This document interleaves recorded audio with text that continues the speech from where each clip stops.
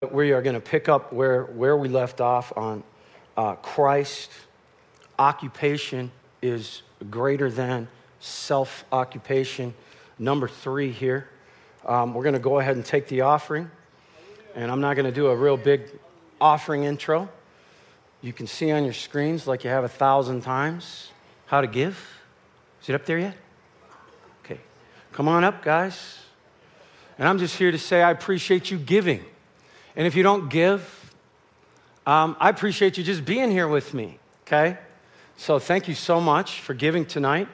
And Father, we pray the spirit of wisdom and revelation, insight into mysteries and secrets and the deep and intimate knowledge of you in regards to everyone online that is giving and everyone in this room or that even gives later, Father, that you would grant unto them concerning their finances, wisdom and revelation. Insight into mysteries. Wouldn't you like to know some mysteries about finances and secrets and the deep and intimate knowledge of you? In Jesus' mighty name, amen. You guys can pass those out. Shorter offering, longer sermon, 53 scriptures. Russ Kallenberg only had 33 last week because I counted. Anyways, I know the last time we did a Saturday night, I probably looked kind of cocky up here, talked about coming in with information that you could study in the Bible in regards to Ananias and Sapphira in Acts. And the whole situation in Acts over there with the church. I just don't have time to do that, okay? So I will do that some other time when I'm ready for the emails, all right? But what we've been doing is 2 Peter 1, verse 2, may grace, God's favor, and peace. What kind of peace? Perfect well-being. Who's been in perfect well-being all week? I didn't come in this building in perfect well-being. All necessary good. This kind of peace. Spiritual prosperity, all. You have freedom from fear, agitating passions. You even have freedom from moral conflicts. Did I just whistle? Conflicts? It's because of the 2 Peter 1, 5 through 9. Okay, wait. Why? How do you get this grace and peace with full personal, precise and correct knowledge of God and Jesus? You get this grace you don't deserve. This is what we've been talking about. And then 3 verses later, for this reason, and this always, a lot of fruits of the Spirit, a lot of ways you're supposed to act here. If you read it in Amplified, it looks like a list if you kind of graduate to the next thing. And I always honestly got depressed when I read this little list. For this reason, add your diligence to the divine promises. Employ every effort in exercising your faith to develop virtue. There's one translation calls that moral character. Exercise your faith to develop moral character. And in exercising virtue, develop intelligence. And in knowledge, develop self-control. Self-restraint after you get knowledge. I must not have enough. And then after self-control, you develop steadfastness. I don't know if this is an order. You should pay attention to orders in the Bible, though. And in exercising steadfastness, godliness, or other words, devotion to God. And in exercising godliness, brotherly affection. Exercising brotherly affection, finally, Christian love, not love like the world gives. For as these qualities are yours, not like you're going to get them all at once, and increasingly abound in you, they have to really come. They will keep you from being idle and unfruitful. Oh, so if you act this way, this is going to keep you from being idle and unfruitful in the knowledge that you gain of Jesus. Oh, that was scary to me to hear that. They can keep you from putting that knowledge to use. These attributes, fruits of the Spirit, and whoever lacks these qualities, you're blind. You're only seeing what's right in front of you. So you're only seeing what's near. And you have become All right, let's just think about this. Why? If you lack these things, it's about to tell you why you're lacking in self-restraint, moral character, losing your temper, not being able to love others effectively, consistently, your devotion to God. You know, what's the reason? What's the only reason? You can find me another one if you want in the New Testament, but you have become oblivious to the fact that you have been cleansed from your old sins. Old sins. You're oblivious.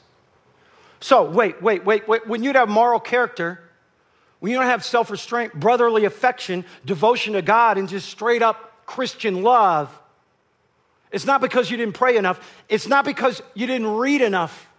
It's because somewhere you forgot your sins were forgiven. And then last week, we talked about, Peter, the first Gentiles ever saved, non-Jews, were Italians. Peter shows up at this house. He preaches to them. And listen to what he says in Acts 10:43. To him all the prophets testify, everyone who believes in him receives forgiveness of sins through his name. While Peter was saying what? Receives forgiveness of sins through his name.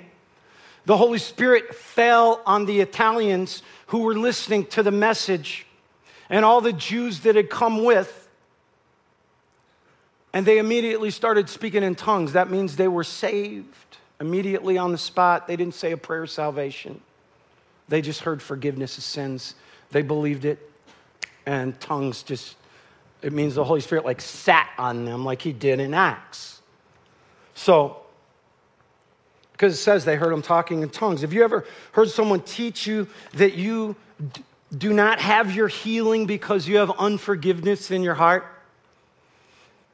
Is that a true statement? We're going to get to that, all right? Next week. So, God designed our bodies for love, to receive his love. You have to know how much God loves you.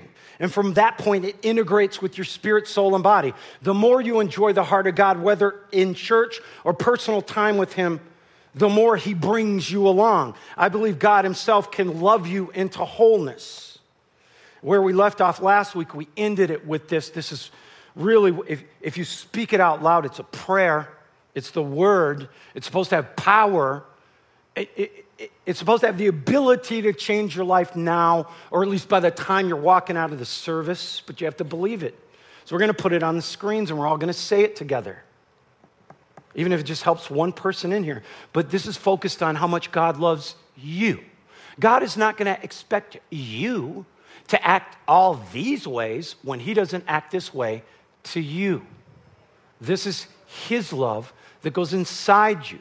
Right? So let's say it like that. Are you ready? On 3, 1, 2, 3. God's love for me is very patient and kind. God's love for me never boils over with jealousy. God is never arrogant towards me. God is never conceited with me. God does not put on airs with me. God is never rude to me. God is never unmannerly with me. God's love is never selfish. God does not insist on having his own way because of his love. God's love for me never insists on his own rights. It is never self-seeking.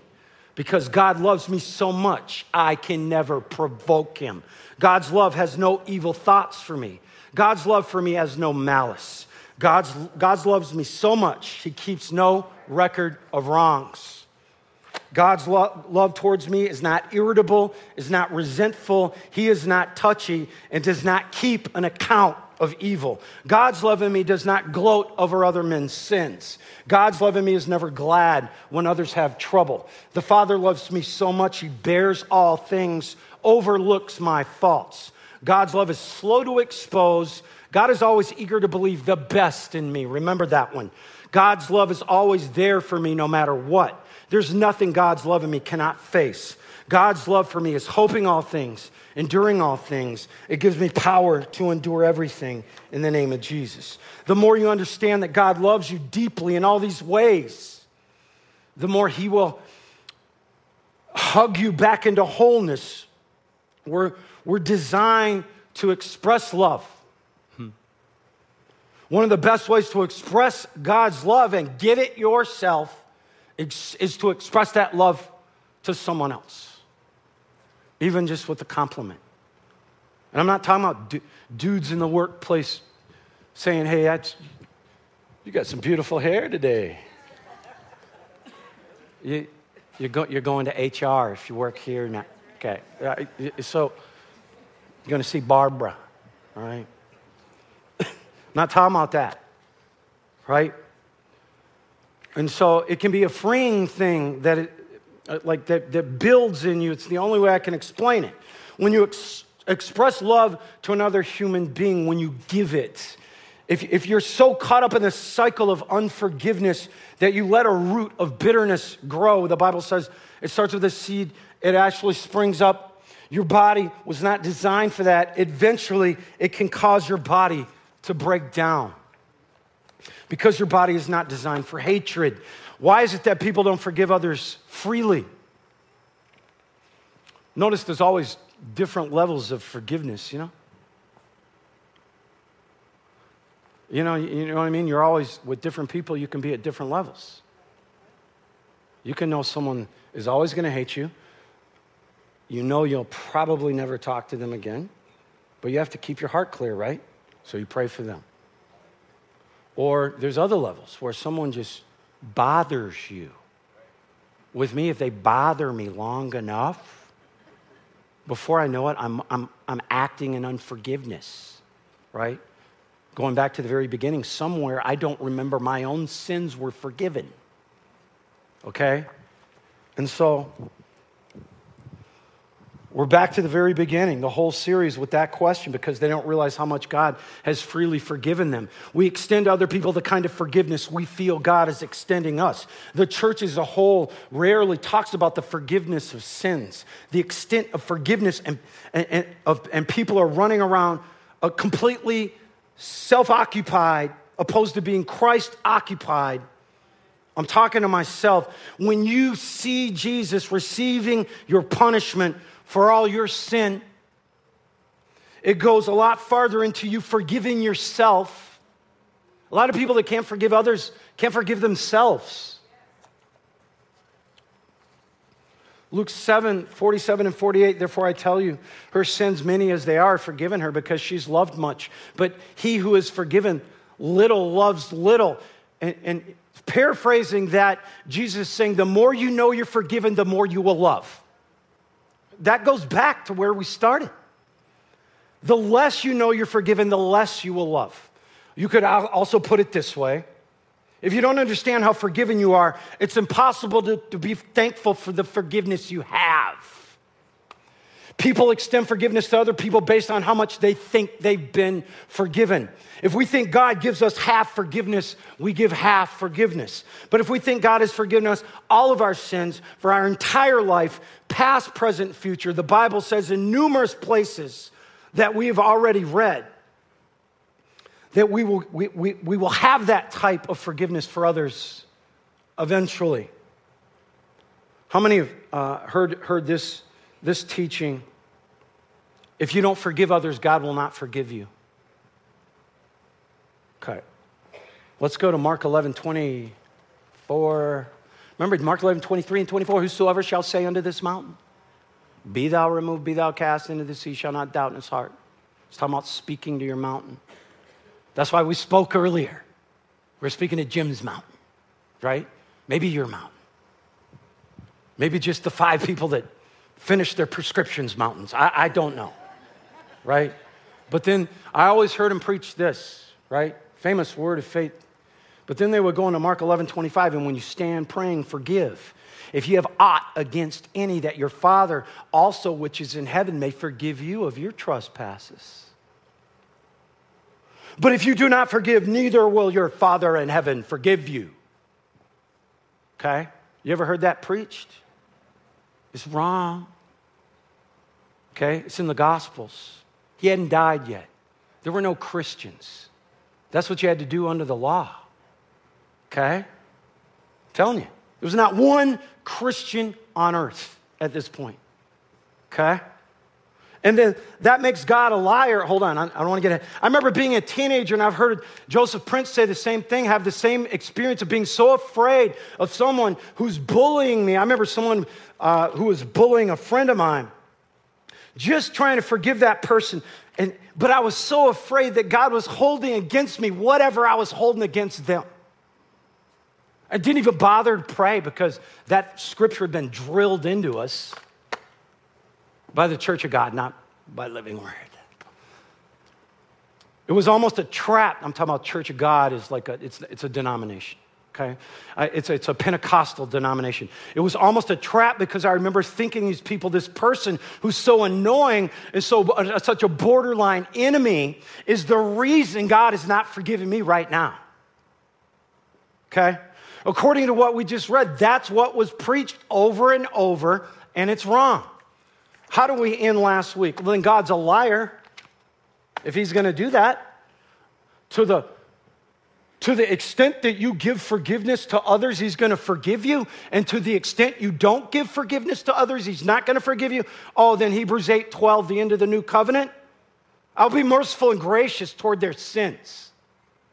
And I'll remember their deeds of unrighteousness no more. So which one is it, God? Is it that one or this one? Is it Jesus or Paul? Jesus is talking under the law, speaking to the disciples. There were no Christians. Do you understand that? You have to look at everything he said before he went to the cross, gave his blood for you, and then took his blood up to the heavenly holy of holies. If he hadn't done that, all right, it's going to everything he said is going to contradict after that, and it does.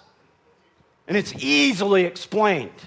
But instead you get, okay, I won't say that word. I was going to say yahoos. Yahoos. Preacher in your head, you don't forgive them. If you don't forgive them, you know, he's not forgiving you. Something else about the law, if you could obey the law, you could obey them all. But no one ever obeyed a law outside of Jesus Christ. The law is not for you to keep, the old covenant. That is not what the law was given to the Israelites for. The law was given to expose to them, to you and to you, how much everyone needs Jesus. The scriptures are all over the New Testament in regard to this. The Old Covenant was given to expose sin. So when you try to follow it, when they tried, they never could. They failed. And bad things would happen to them, right? That's why you have a new covenant. The law was given to expose your inability to keep it. There's nothing wrong with Old Testament law. Jesus made it clear. The Pharisees made the law keepable. So a lot of the exchanges, when he's being hardcore, put your eye out, right? I mean, he's talking to Pharisees who were teaching you can keep the law. They adjusted the old covenant laws. Listen, you know, a lot of those hard words of sin towards them, he was trying to correct them. Let me give you an example. The old covenant was designed by God to be an inflexible justice. If you study this out in the underlying meanings, but in one conversation between Jesus and the Pharisees, paraphrasing, Jesus was simply bringing the law back to its original perfection. Back to its original perfection. Let's just see if any sirens go off. I haven't done this in a long time. There's no one wearing masks anyways. Are we supposed to be wearing masks? No? Oh, it's a choice, right? I guess. I don't really keep up with it, right? Okay, I think we can do this then. The Pharisees were saying, as long as you don't sleep with a woman that's other than your wife, it's not adultery. Okay? They were saying you can look at another woman and you can think whatever you want to think as long as you don't commit the act. Jesus said, no. If you think about it enough and it gets into your heart, that's a sin. He was correcting them. Right? He was correcting the Pharisees. And so Jesus was saying, you can't follow the law. You've adjusted it. Basically he's saying, you better guard your thoughts after you look her up and down. That's what he's saying. Because according to you guys, you can think about whatever you want. And that's wrong. God made the law so perfect that it would drive us to despair so that you could see your need for Jesus Christ. The very perfection of the old covenant law is designed to bring you to the end of yourself. And so Christians living under that law, even though they believe Jesus died and they're going to heaven, they're very disappointed and frustrated all the time. They're following all the rules, they think, right? And they think because they're following all those rules that they're going to get. Only your relationship with Jesus Christ gets. Galatians 3:23 through 25, now before the faith came, we were perpetually guarded under the law. Before. That means you're not now. Kept in custody in preparation for faith that was destined to be revealed. Now it has been. So that the law served to us Jews as our trainer, our guardian, our guide to Christ, but not now. To lead us until Christ came, that we might be justified, declared righteous, put in right standing. But now that faith has come, righteousness, faith, we are no longer under a trainer. The King James calls it a schoolmaster. It says you have no longer need for the schoolmaster. Your attempt to keep the law betrays the fact. Okay, I'm not going to say that. Mark 11:25, when you stand praying, forgive if you have aught against any, that your Father also which is in heaven may forgive you your trespasses. It's what he was telling the Jews under the law. He hadn't died. You didn't get the kind of forgiveness we get now. Are you aware of that? That's the kind of forgiveness you got under the other covenant. But after he died and rose again, Jesus, the present day Jesus, the one who's seated at the right hand of the Father at this very moment, the enthroned Jesus, the glorious Jesus, the one who is seated with the Father because all his work is over. He has no more work to do. Jesus Christ himself gave these words to the Apostle Paul after he was raised from the dead. Today, Jesus is telling you that you should forgive others because God, for the sake of Jesus Christ, has already forgiven you past, present, and future. That's why you should forgive others. In other words, you have Jesus speaking to the members of the church, me and you, worldwide, through Paul, the guy that wrote over half the New Testament. And listen to what he says. Forgive even as God has forgiven you. Under the law, you had to forgive in order for God to forgive you. Under grace, we forgive because we understand how much we've been forgiven, unless you don't understand. That's what we're trying to get across. Think about this next time you're thinking about the person that if you get away with it and no one could ever find out, that you might punch in the nose. Or you have that thought? Just talking to someone, you're both kind of frustrated, and just boom, not even that hard. Just run away. I don't know. Okay, sorry, so violent. The person you just don't like that moment. Maybe some of you guys, or a lot of you guys, just don't have anyone like that. God forgave me my $1 billion debt of sin, past, present, and future. I can't turn around and forgive someone their $700 worth of sin towards me. You know, there's a process to that, though. If you think you can snap your fingers and forgive someone, you don't think he's going to have grace for that? Mercy for that? Or you get nothing, right? As you go through your struggle. When I was doing membership classes for a couple of years, I remember a lady one time, I had a question. She said, I don't understand why this church never does the Lord's Prayer. Every church I've been in, do the Lord's Prayer every week. Do you know the Lord never called it the Lord's Prayer? Jesus said a lot of prayers. Why is that one the Lord's Prayer? Man, people titled it the Lord's Prayer. What Jesus was doing, he gave us the best general prayer that you should pray while they and he, the disciples, were walking on earth at the time before he died. That's not for now. It won't work very good. Okay? I'm just being straight. Before he bought his blood up to the Holy of Holies, how do we pray? And we're going to explain it. Okay, Matthew 6, 9 through 13. After this manner, therefore pray ye, Our Father, which art in heaven, hallowed be thy name. You know, Lord's Prayer. Okay? Kenneth Hagin Sr. used to preach the Lord's Prayer as an old covenant prayer. Really what he's saying is the New Testament gives you a lot better prayers to pray. The epistles, more effective prayers. Let's break down the Lord's Prayer, or how the Lord instructing the non-Christian disciples how to pray before he died. Man calls it the Lord's Prayer. God never called it that. Matthew 9:10, thy kingdom come, thy will be done on earth as it is in heaven. Notice it says in verse 10, thy kingdom come, thy will be done on earth as it is in heaven. When did his kingdom come? Technically, when the church received the Holy Ghost over in Acts. That's when the kingdom came. The day of Pentecost. When was God's will done? When it says, thy will be done. When was God's will, when was it done? When Jesus said to the Father, lo, I come to do thy will. God's will was done. Thy kingdom come, thy will be done. Already been done. Already been done. You don't need to pray that.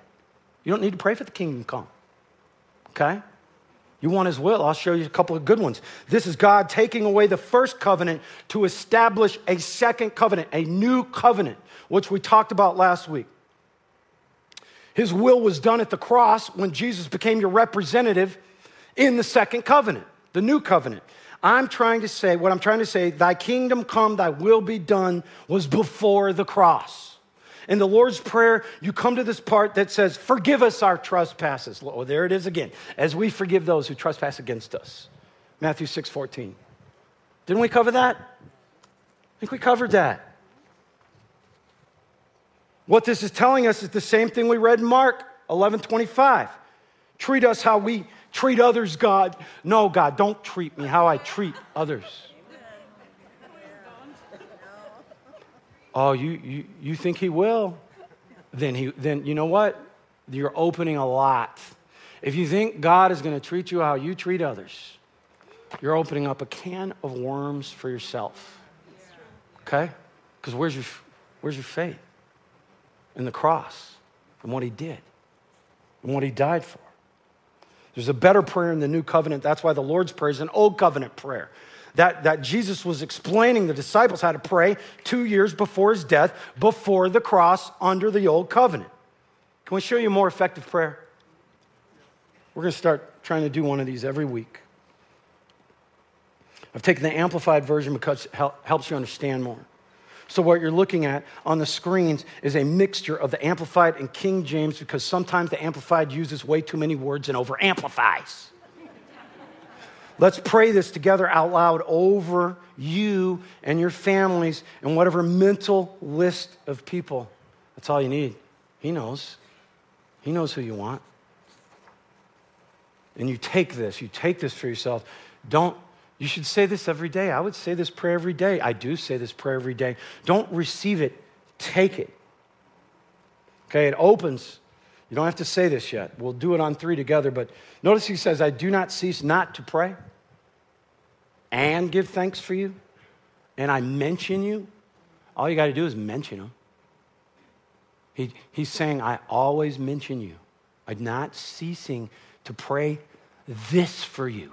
Right here. Here we go. He's telling the church how to pray.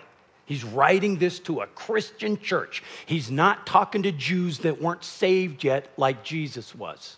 They didn't even understand he was going to the cross yet. Right? So, you ready? On 3? 1, 2, 3.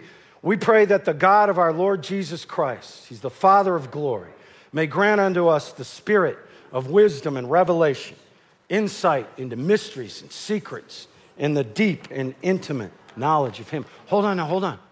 This is what we talked about in Peter. Knowledge of Jesus, grace.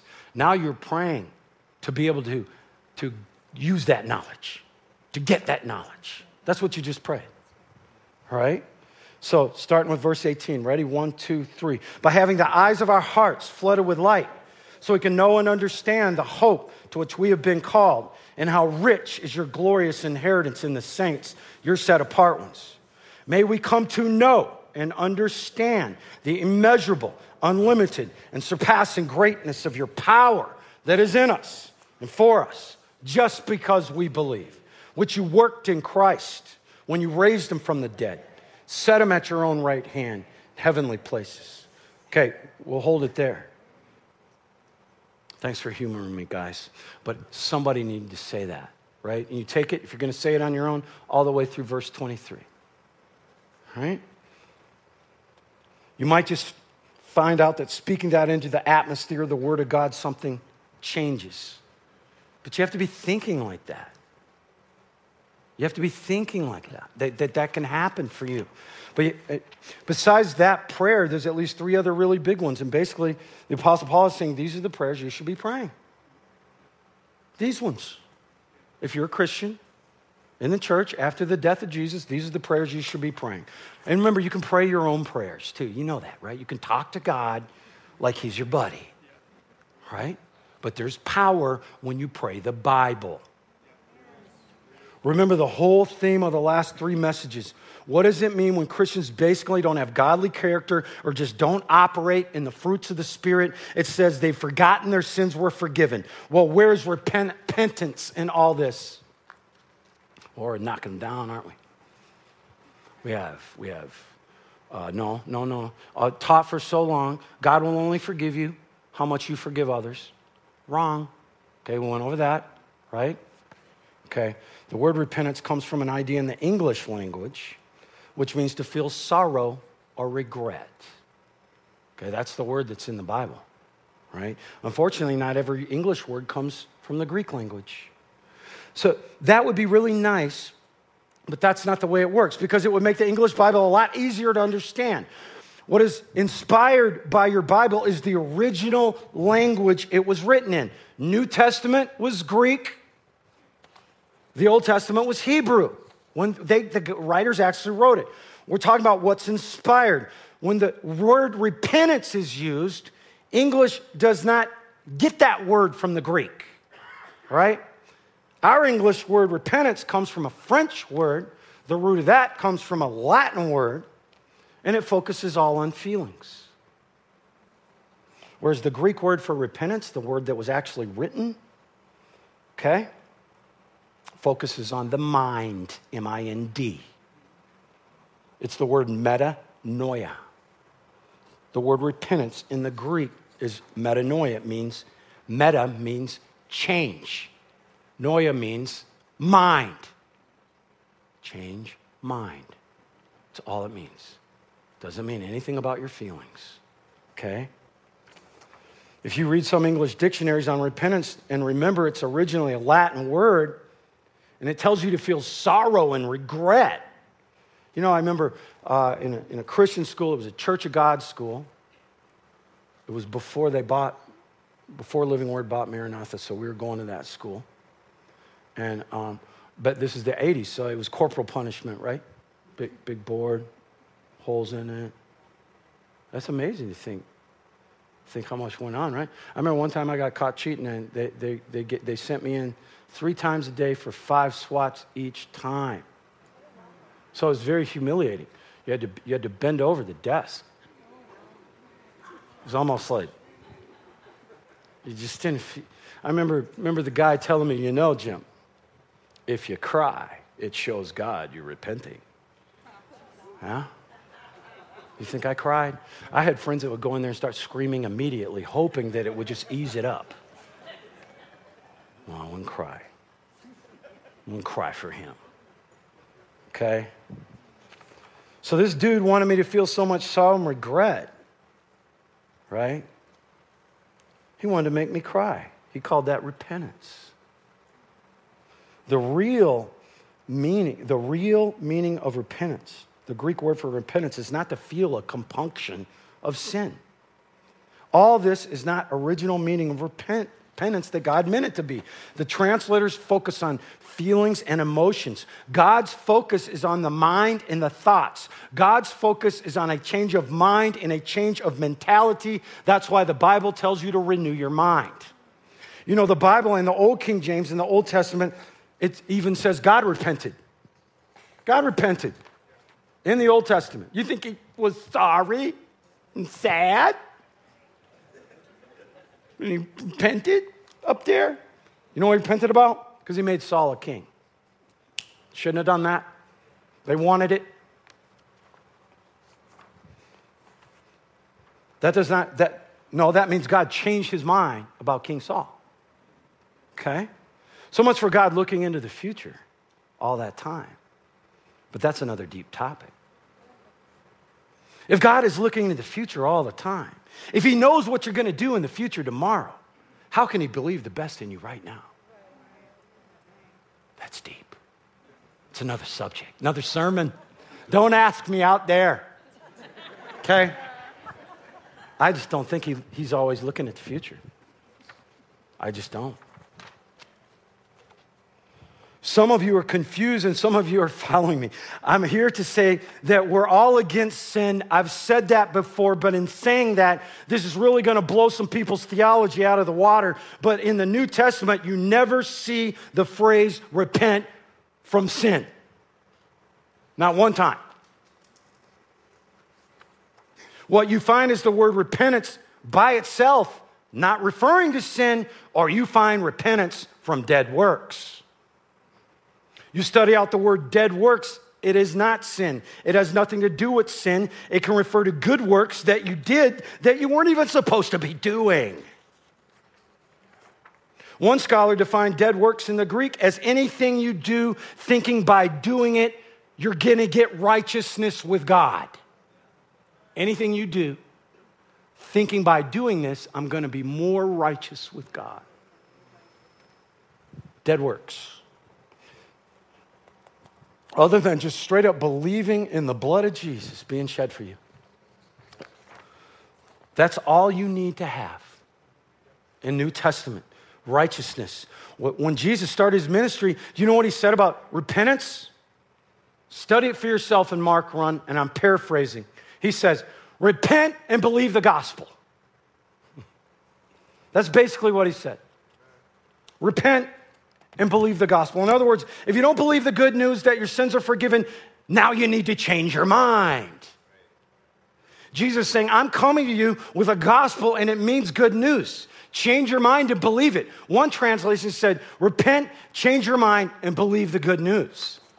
As you can see, we're going to continue this next week as I close.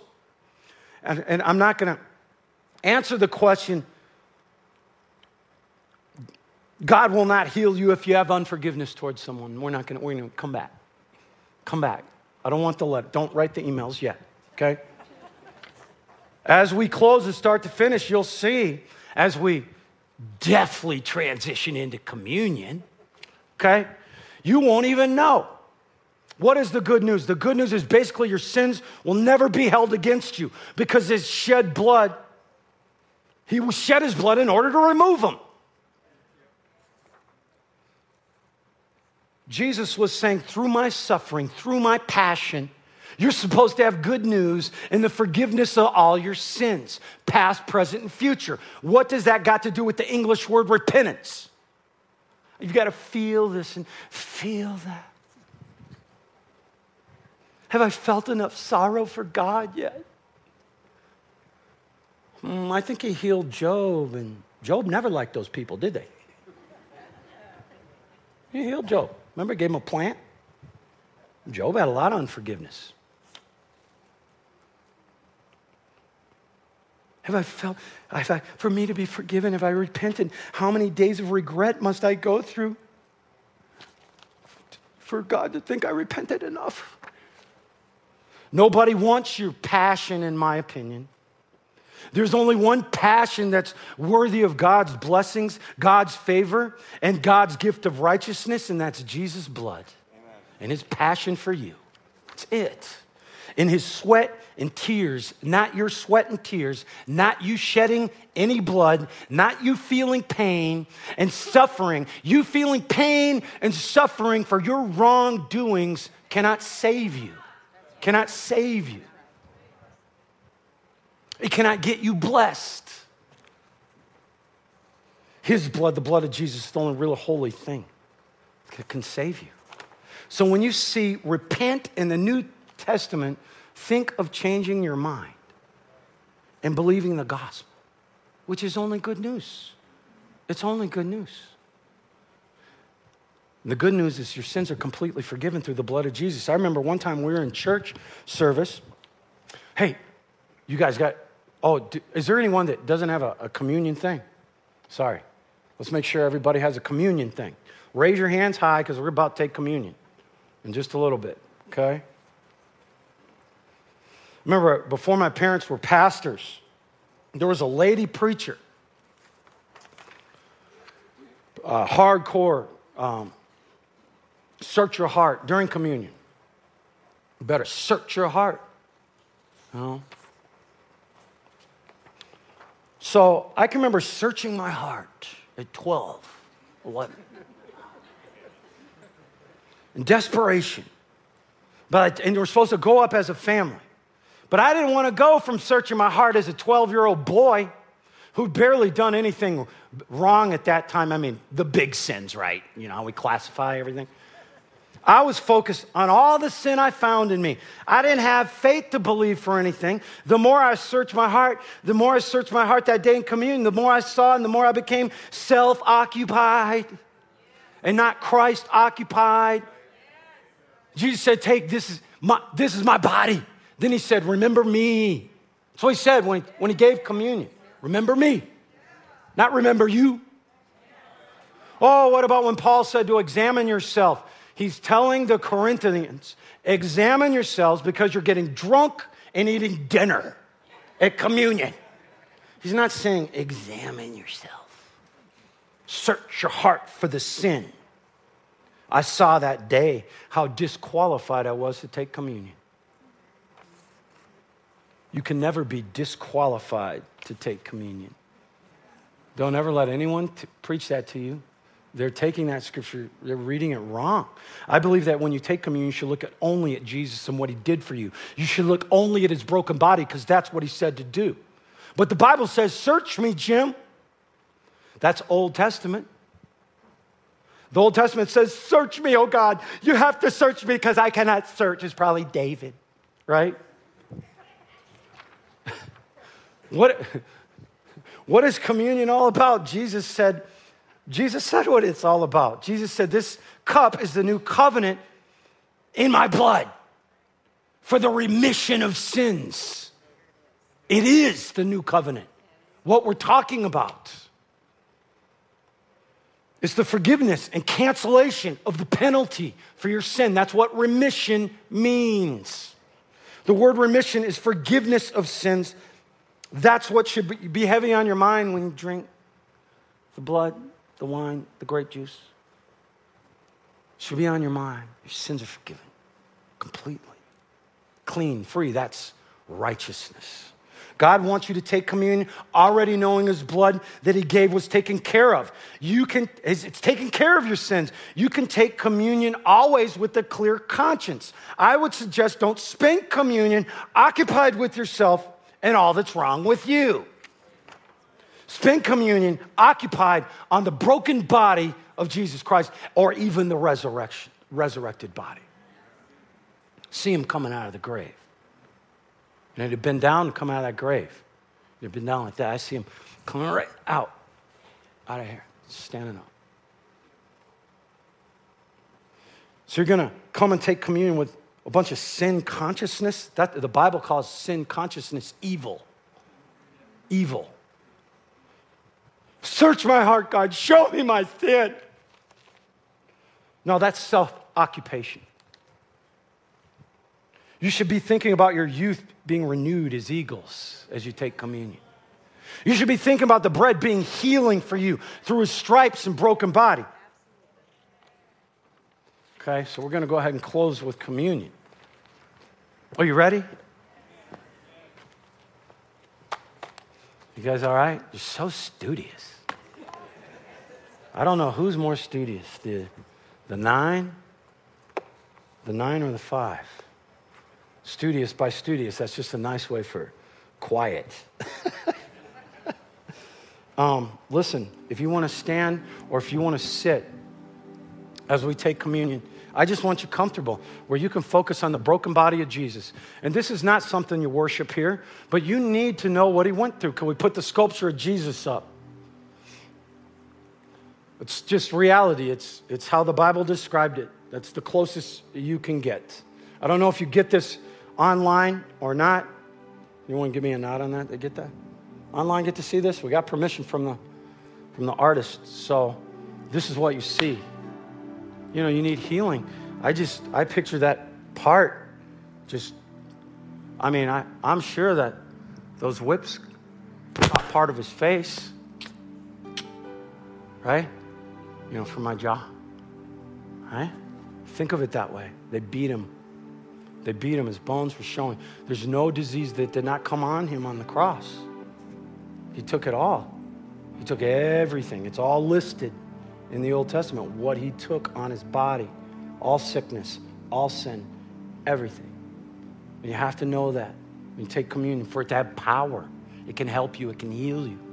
It can renew your youth. Okay? Are we ready to do this? All right? You ready to do this as we close?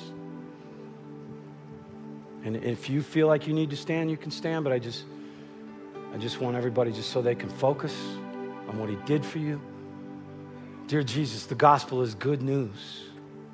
And as we receive that good news today, as we take communion today, we look at your body.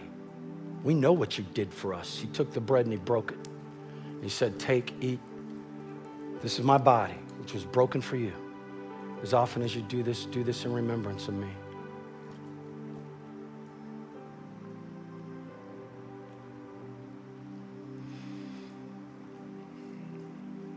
And he took the cup, and he said, this cup is a new covenant cut with my blood.